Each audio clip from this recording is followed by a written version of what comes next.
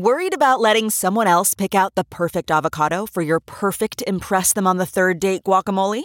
Well, good thing Instacart shoppers are as picky as you are. They find ripe avocados like it's their guac on the line. They are milk expiration date detectives. They bag eggs like the 12 precious pieces of cargo they are. So let Instacart shoppers overthink your groceries so that you can overthink what you'll wear on that third date. Download the Instacart app today to get free delivery on your first 3 orders, while supplies last. Minimum $10 per order. Additional terms apply. Okay, picture this. It's Friday afternoon when a thought hits you. I can spend another weekend doing the same old whatever, or I can hop into my all-new Hyundai Santa Fe and hit the road. With available H-Track all-wheel drive and 3-row seating, my whole family can head deep into the wild. Conquer the weekend in the all-new Hyundai Santa Fe. Visit HyundaiUSA.com or call 562-314-4603 for more details. Hyundai, there's joy in every journey. This episode is sponsored by Zengo.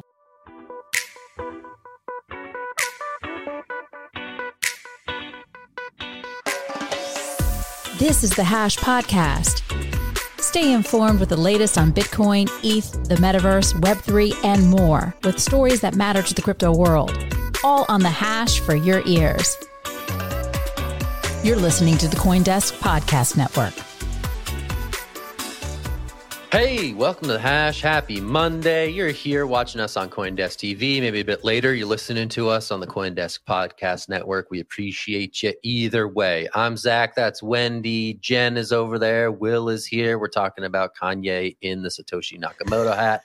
That's not our first story of the day. We're going to do something I wish it was. Bit more drab, but also noteworthy and interesting. I'm going to toss it straight to Wendy for some news on Mastercard and Paxos. What do you got?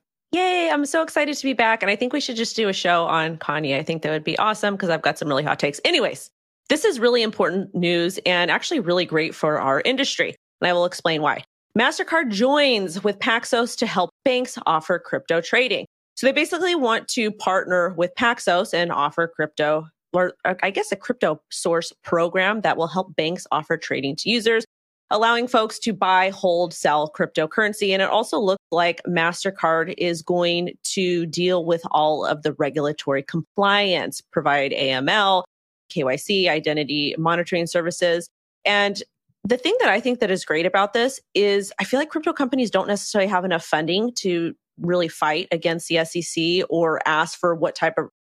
They have a hard time dealing with compliance because the SEC doesn't give these types of guidelines. But when you have a big company like Mastercard behind them, I feel like this is going to help get some kind of push in the right direction. However, one thing I am curious about is if they are going to offer like FDIC insurance and how that will work. I want to toss this over to Will for a very sassy and spicy take. Sassy and spicy on Monday morning talking about Mastercard. You're not going to get that today, indeed. It was good to see you again. Yeah, this is road to boring. I wish Adam was on the show today. I wish he could maybe boot Zach off, get Adam on here today. We need to talk about the boring stuff. And it is boring, right? It's Paxos just holding someone else's Bitcoin. It's not exciting. And the Kanye story, that's exciting. It is important though, like Zach noted off the top. Like this is what brings people into crypto. There's a lot of latecomers. The people came for the fun and the hacks earlier. Now we're getting the boring stuff. And that's what happens during a bear market. Mastercard has been involved with crypto for a few years now. There's some great Danny Nelson scoops in the past about Mastercard getting involved with crypto. And now they're doing the boring stuff. They're getting Paxos involved. Paxos is a noted stablecoin provider. They also work with a lot of different regulators in order to provide like the most robust stablecoin solution in a lot of people's minds. Not an ad, but I mean, they have a pretty good offering right now. I think that's why Mastercard is going towards them. Zach, I'll throw it up to you.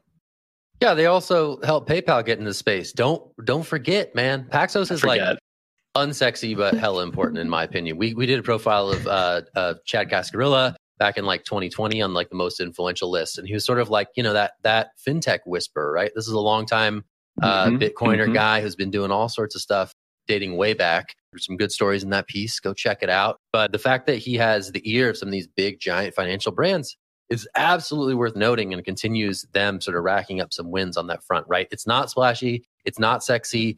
Maybe it's not, all that, I don't know, interesting to the Bitcoin OGs. But in terms of getting these big financial brands take that first step and then that second step and then even potentially more down the crypto rabbit hole. Paxos has had a pretty good track record of doing that. So it's certainly worth noting that Mastercard is going to be doing this in a pretty meaningful way. But it's also to Jen for her thoughts on this one for sure. Wendy, I need to update you. The road to boring is also an exciting one. So don't be too thrown off by what? Will said there. Yeah, it is an exciting but boring road to the end. So for me, this story comes back to trust, right? We talk about how we're going to get people into crypto. We have all of these headlines that make people read them and think like, number one, I don't want to lose my money. Number two, I don't want to go to jail.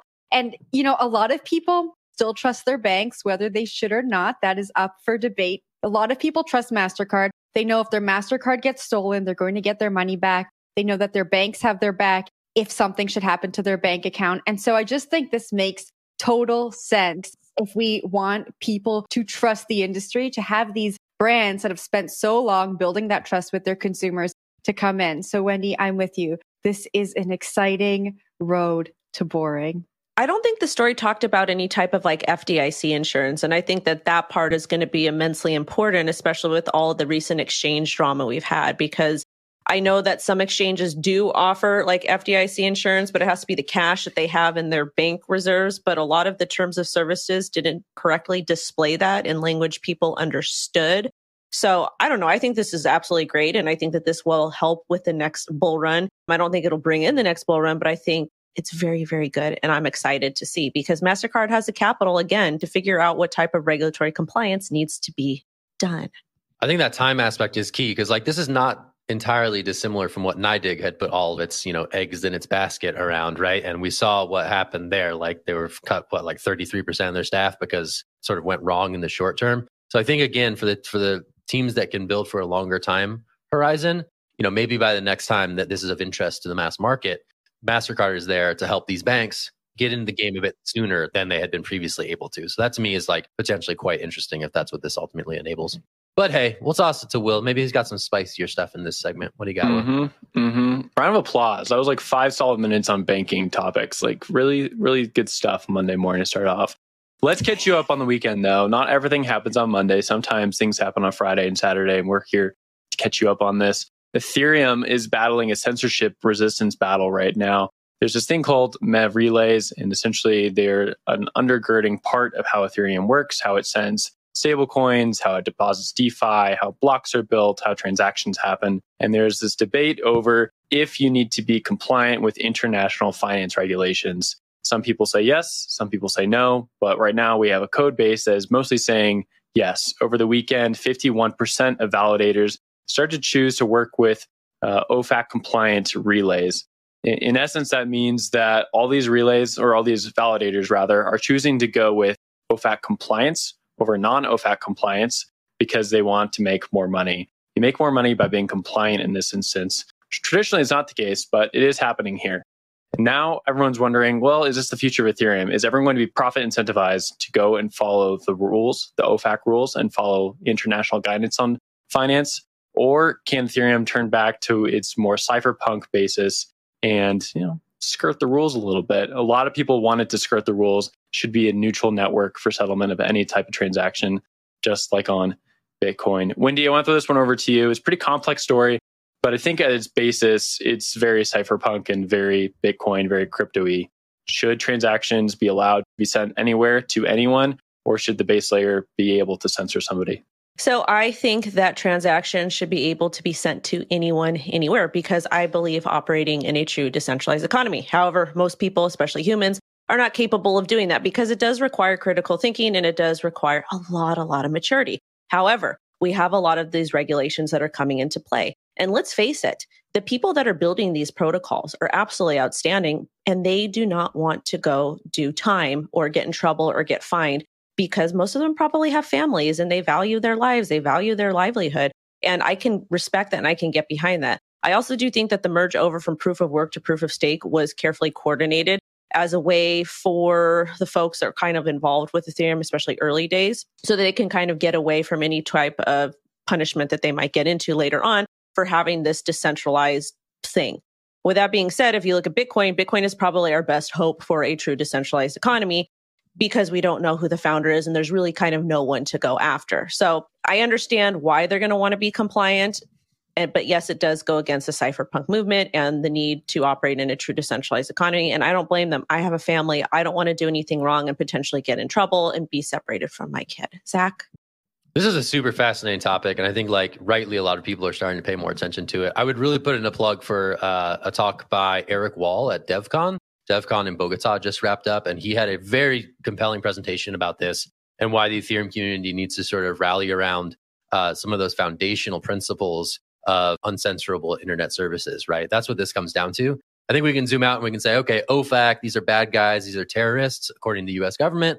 But in a decentralized world, the US government shouldn't necessarily be able to dictate how this software and platform operates and to whom it is accessible, right? So zooming out from the particulars of what OFAC and the sanction list is trying to accomplish here, I think we need to be cognizant of is the fact that truly value neutral platforms probably should exist in some way, shape, or form going into the future. And for a lot of OG crypto people, this is potentially that big moment to rally around some of these issues. As Ethereum goes to proof of stake, as the validators offering these services become known, doxed in crypto parlance, this is something that is going to become a really interesting issue to watch and see if there's any consensus around that 49% or what I think it's 43% now, who are resisting the imperative to censor some of these transactions from these wallets that have been flagged by US officials. So this is going to get really super interesting. We saw a little bit of chatter about this right when the merge happened. And now we're seeing it kind of bear out with some hard data. I think it's going to be really fascinating to see if this conversation escalates or where it goes from here. But time will tell. I definitely want to throw this to Will for his thoughts. Yeah, the interesting thing right now is one, there's a bunch of teams working on Ethereum that are working on this specific problem, and a lot of them are US based. And if you're US based and you're going into OFAC, that might not be great. We just saw 2 months ago when the Tornado Cash developer was arrested in the Netherlands. Now he's been in prison for, I think, going on 3 months, still waiting on some sort of judgment or jury trial on what's going to happen to him. Some of his property has been seized. It's not great to be on the wrong side of the law. And especially in this instance, we don't really know what the law is because it's all new stuff. No one really knew that Tornado Cash was bad until they just randomly decreed that they didn't want it anymore. And then they put someone in jail. So for anyone who's developing on Ethereum, I think they're very cognizant of that. They're looking at Tornado Cash and being like, hey, this is a warning. Much like the SEC, when they go and smack down projects and then other projects are like, hey, we don't want to touch that anymore. I think you're seeing that with regulation right now around OFAC compliance. And I think the next question, though, as well, is what is the future of this problem? Because right now, the hard stats show that over 50% of validators are choosing to go with the OFAC compliant relays, but they're doing that out of profit incentive. They're not doing it because they necessarily want to be compliant. They're doing it because it makes more money to be compliant at this point.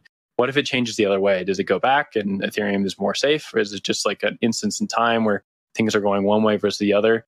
I think we need a little bit more information to bear fruit in the subject. The last point I'd like to make is, you can still get blocks through that are not OFAC compliant pretty easily. Even if 95% of Ethereum was OFAC compliant, 5% of blocks would get through that were not compliant. And that's still a decent amount of transactions. So we don't quite know where this story is going to wrap up. But like you said, Zach, it's starting to definitely heat up in developer circles. Jen, I'll give it to you for last thought, though. Yeah, you guys covered everything I wanted to talk about. If we increase censorship more and more, we're just really replicating the same problems we're trying to solve with this technology. So it's just so saddening to see the fact that we still don't have regulation. Obviously, people don't want to go to jail. If people are in jail, we can't continue to build. We can't continue to innovate. And so we have to be compliant. And I feel like we're stuck between this rock and a hard place. And I completely agree. It will be really interesting to watch how this story unfolds. Zengo Crypto Wallet is an on-chain crypto wallet with no private key vulnerability, leveraging advanced cryptography called MPC, which, until now, has only been available to multi-billion-dollar institutions. Zengo is the most secure Web3 wallet and the best place to keep your digital currency, NFTs, and assets secure. It's also fully recoverable using the wallet's biometric recovery kit.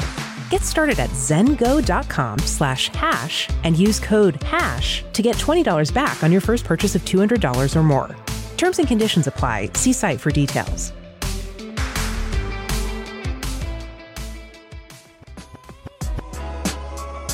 Welcome to CoinDesk's Women Who Web3 podcast, your weekly podcast celebrating women supporting women investing in women, and bridging the gender gap in wealth through Web3.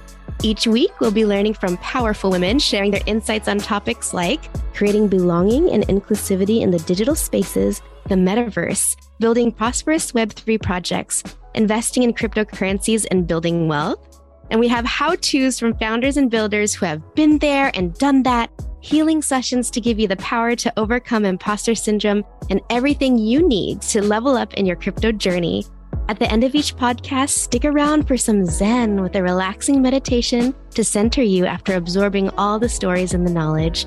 I'm your host, Cams, and I'm on a mission to empower women across the globe to unlock the unlimited potential and earning power inside themselves through Web3.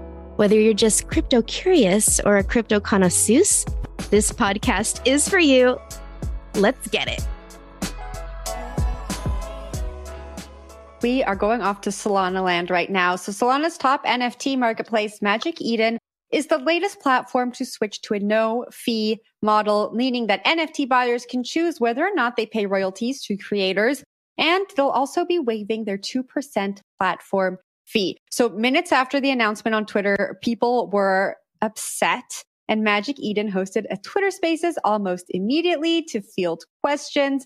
A Magic Eden rep said, "We did not want to be in this position, but the market has already spoken in regards to optional market royalties." Wendy, I'm going to pass this off to you. You are a big proponent for crypto, solving a lot of creator problems. What do you think of this optional royalty business? I think that it's stupid. And the reason why I think it's stupid, well, let me rephrase that. If you're a 10,000 generative piece or 8,000 generative piece project, whatever, if you don't want to accept royalties, that's totally fine with me. I don't care. But the problem I do have is with one-of-one artists. I have a problem with this impacting musicians, creators, authors, writers, anybody that's in the entertainment industry, because it is the most predatory industry, I feel like, ever. Like, they literally are soul-sucking, absolutely terrible. And this is my hill. This is my hill, especially when it comes to NFTs. I really think that NFTs can solve a lot of the problems we're seeing when it comes to, for like people in the entertainment industry, creators. So they want to not do that with the generative projects, and the teams are okay with that, and they figure out how to work that out. Good for them, fantastic. But leave the creators alone. They are here to break away from those third-party oppressive, and I just want them to be able to have a better shot at the industry. And again, this is for my grandpa, this is for my aunt, this is for my ex, this is for all of the musicians in my life that never made it, that were super talented, that had big followings on the internet. And I will always have their backs and make sure my voice is heard in defense of them. You know, in the last story, I said we're recreating some of the same problems that technology is trying to solve. And it feels like that's what's happening here again. To your point, Wendy, X2Y2 was one of the first marketplaces to do this. And they made a point to say that the one-of-one NFTs would not be affected by this optional royalty. So those one-of-ones would remain protected and buyers would have to pay royalties back to the creators. But Will, I'm going to pass it off to you for your cynical take on NFTs. Yeah, here's my spicy take. This is so predictable. This is what happens in every market. It's always a race to the bottom. And they included that in the article, right? There's a nice little comment from someone in Magic Eden. It's a race to the bottom. Sorry, like that's how marketplaces work. Every single marketplace you're going to find, they're going to keep reducing fees so you can keep users on top of it. And I think the most important thing here is it's NFT buyers are the ones who are creating this, right? That 2% fee, they don't want to pay that. They want to pay whatever the art is worth. And so they're going to try to push against it and go to the marketplace where there is no fee. And that's why this whole other alternative NFT marketplace scene popped up, right? OpenSea was dominating, but OpenSea had higher rates. Other spots had higher rates. And then this other group, second group of marketplaces popped up. And now they are really taking a whack at everybody else. You saw us in DeFi markets as well, right? You know, everyone wanted to be on Uniswap, and then other alternatives popped up that were slightly cheaper, had better token incentives, and then Uniswap had to fight back. And Uniswap won because it was able to get enough volume. It was able to change its tokenomics. It did an airdrop, things like that. So now we're just seeing the back and forth, right? And at the end of the day, it's going to be for the consumer, the person buying an NFT. How can they get the best price for whatever they want to purchase? Whatever that is, whatever that system looks like, that's where you're going to continue seeing. Yes, I agree. Like it's great for, you know, a royalty to happen. It's great for an artist to continue getting paid if the NFT moves from person to person. But on the smart contract level, even like there's an option to turn it off. So why not turn it off?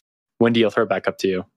I don't know. I think that they could have used this as a really great marketing opportunity to maybe do because when I think about trading NFTs, I think about eBay because I was an eBay seller for a really long time to pay for a community college. I think that they could have used this as a great marketing opportunity. Like if you hold X amount of tokens or you're holding this piece this month, or, these members get no royalties or no fees for a particular time period. And they probably could have done something like that to keep both sides a piece. That's what I would have done if I was consulting for them. I would have advised them to do that instead of just removing everything. Because now we've created this kind of we're in a bear market. People aren't really making a whole lot of money anyways. We've created this kind of weird transition thing. And I don't know. I just thought there could be more creative ways to execute this.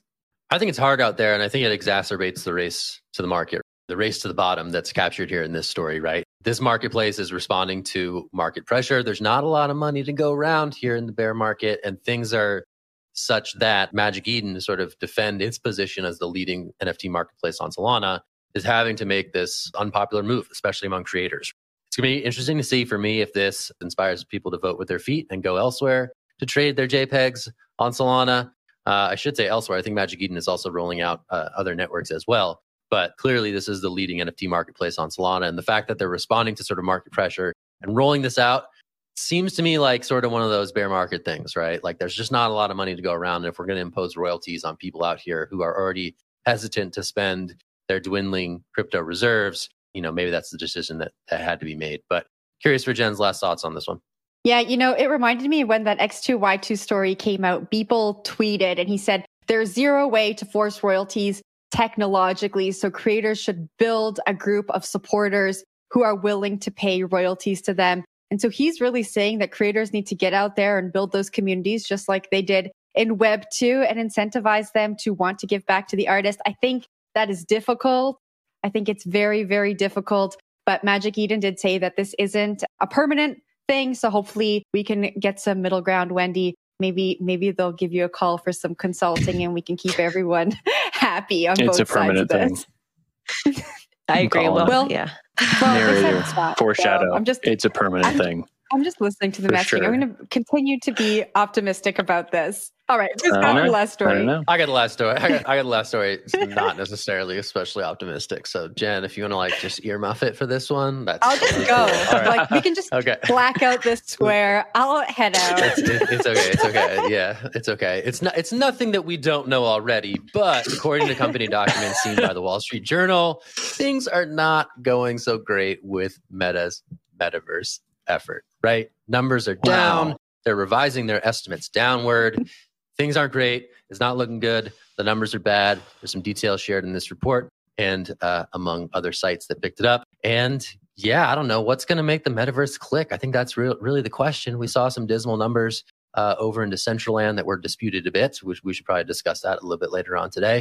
But this one seems par for the course as metaverse, again, continues to sort of fail to find its footing. So you know what, Jen? I'm going to toss it to you for your initial thoughts on this one, because this is something that's been closely watched. Obviously, Facebook was seen as sort of the flagship of the metaverse push. And so far, numbers aren't looking great. What do you think? Yeah, so that target number they talked about was 500,000 active users by the end of the year. And I bet that number was set during the bull market when they were hiring 10,000 people to build this whole platform out. Everyone was very excited. And then things kind of took a turn. I was honestly surprised to see that they have under 200,000 active users compared to those numbers we spoke about last week, which was the Sandbox and Decentraland having about 38 active users on the platform. And so I was surprised. It's more than I was expected to see on Meta's platform. I think that Meta and the industry at large is yet to find that CVP, like the value proposition for the metaverse that will keep people coming back today. We're all thinking like in 10 years from now, but what's going to keep people in metaverses today? I don't know. I don't know what that is. And I think the person or platform that figures it out will win. But like you all said, we're in a bear market right now. I don't know what's going to keep people coming back, what's going to keep people interacting with smart contracts in metaverses. And my last thought on this is the VR headset to play in this world costs $400. And given the state of the economy right now, $400 is a lot for people to get in here and test something that is very much still in beta. So those are all of my takes on this story. Wendy, what do you think? All right, lot to digest here. So first and foremost, We know that crypto generally operates on a 4-year cycle due to Bitcoin. Yes, that can change in the future. However, it hasn't changed yet. Next, why aren't these companies planning for bear markets? It's literally not that hard. Why are you not holding extra reserves, whatever it is? Then on top of it, you're going to let people go during the bear market when you actually should be spending time building things. And I also don't like titles like this and these companies that project these numbers because they don't take into account outliers. And it feels like they're just using like statistical reports that I think statistics are not very accurate. Whatever, that's a story for another time.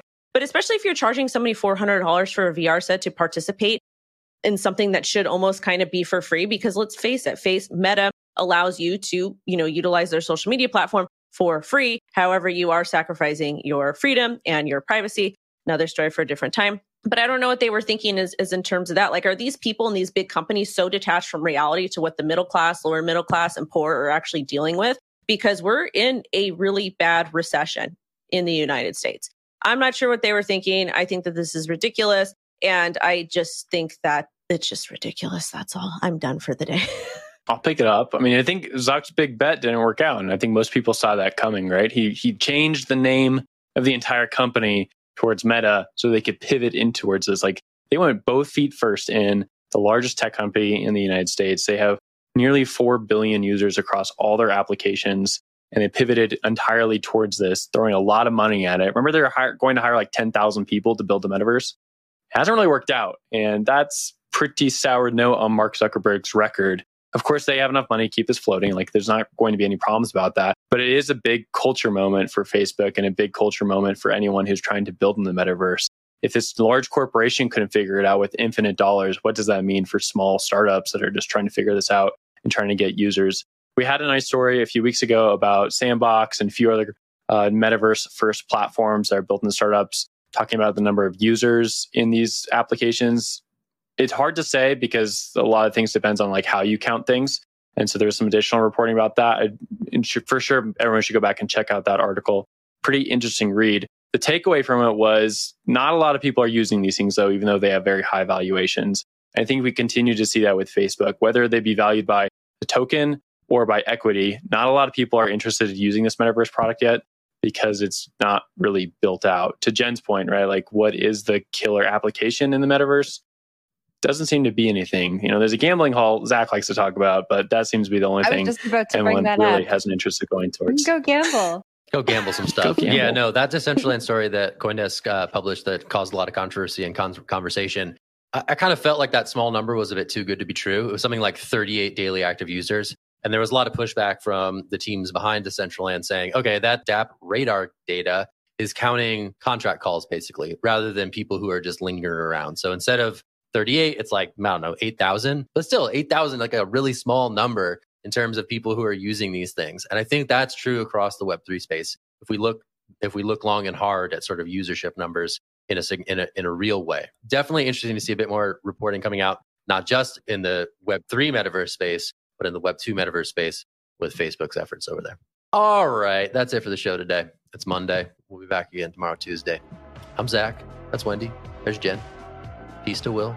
We'll be back. Thanks for being here. Check us out on the podcast network and check us out tomorrow, and we'll see what we have to say about all the latest news. All right, that's it. That's all we got. See you, everybody. Thanks for being here. Bye.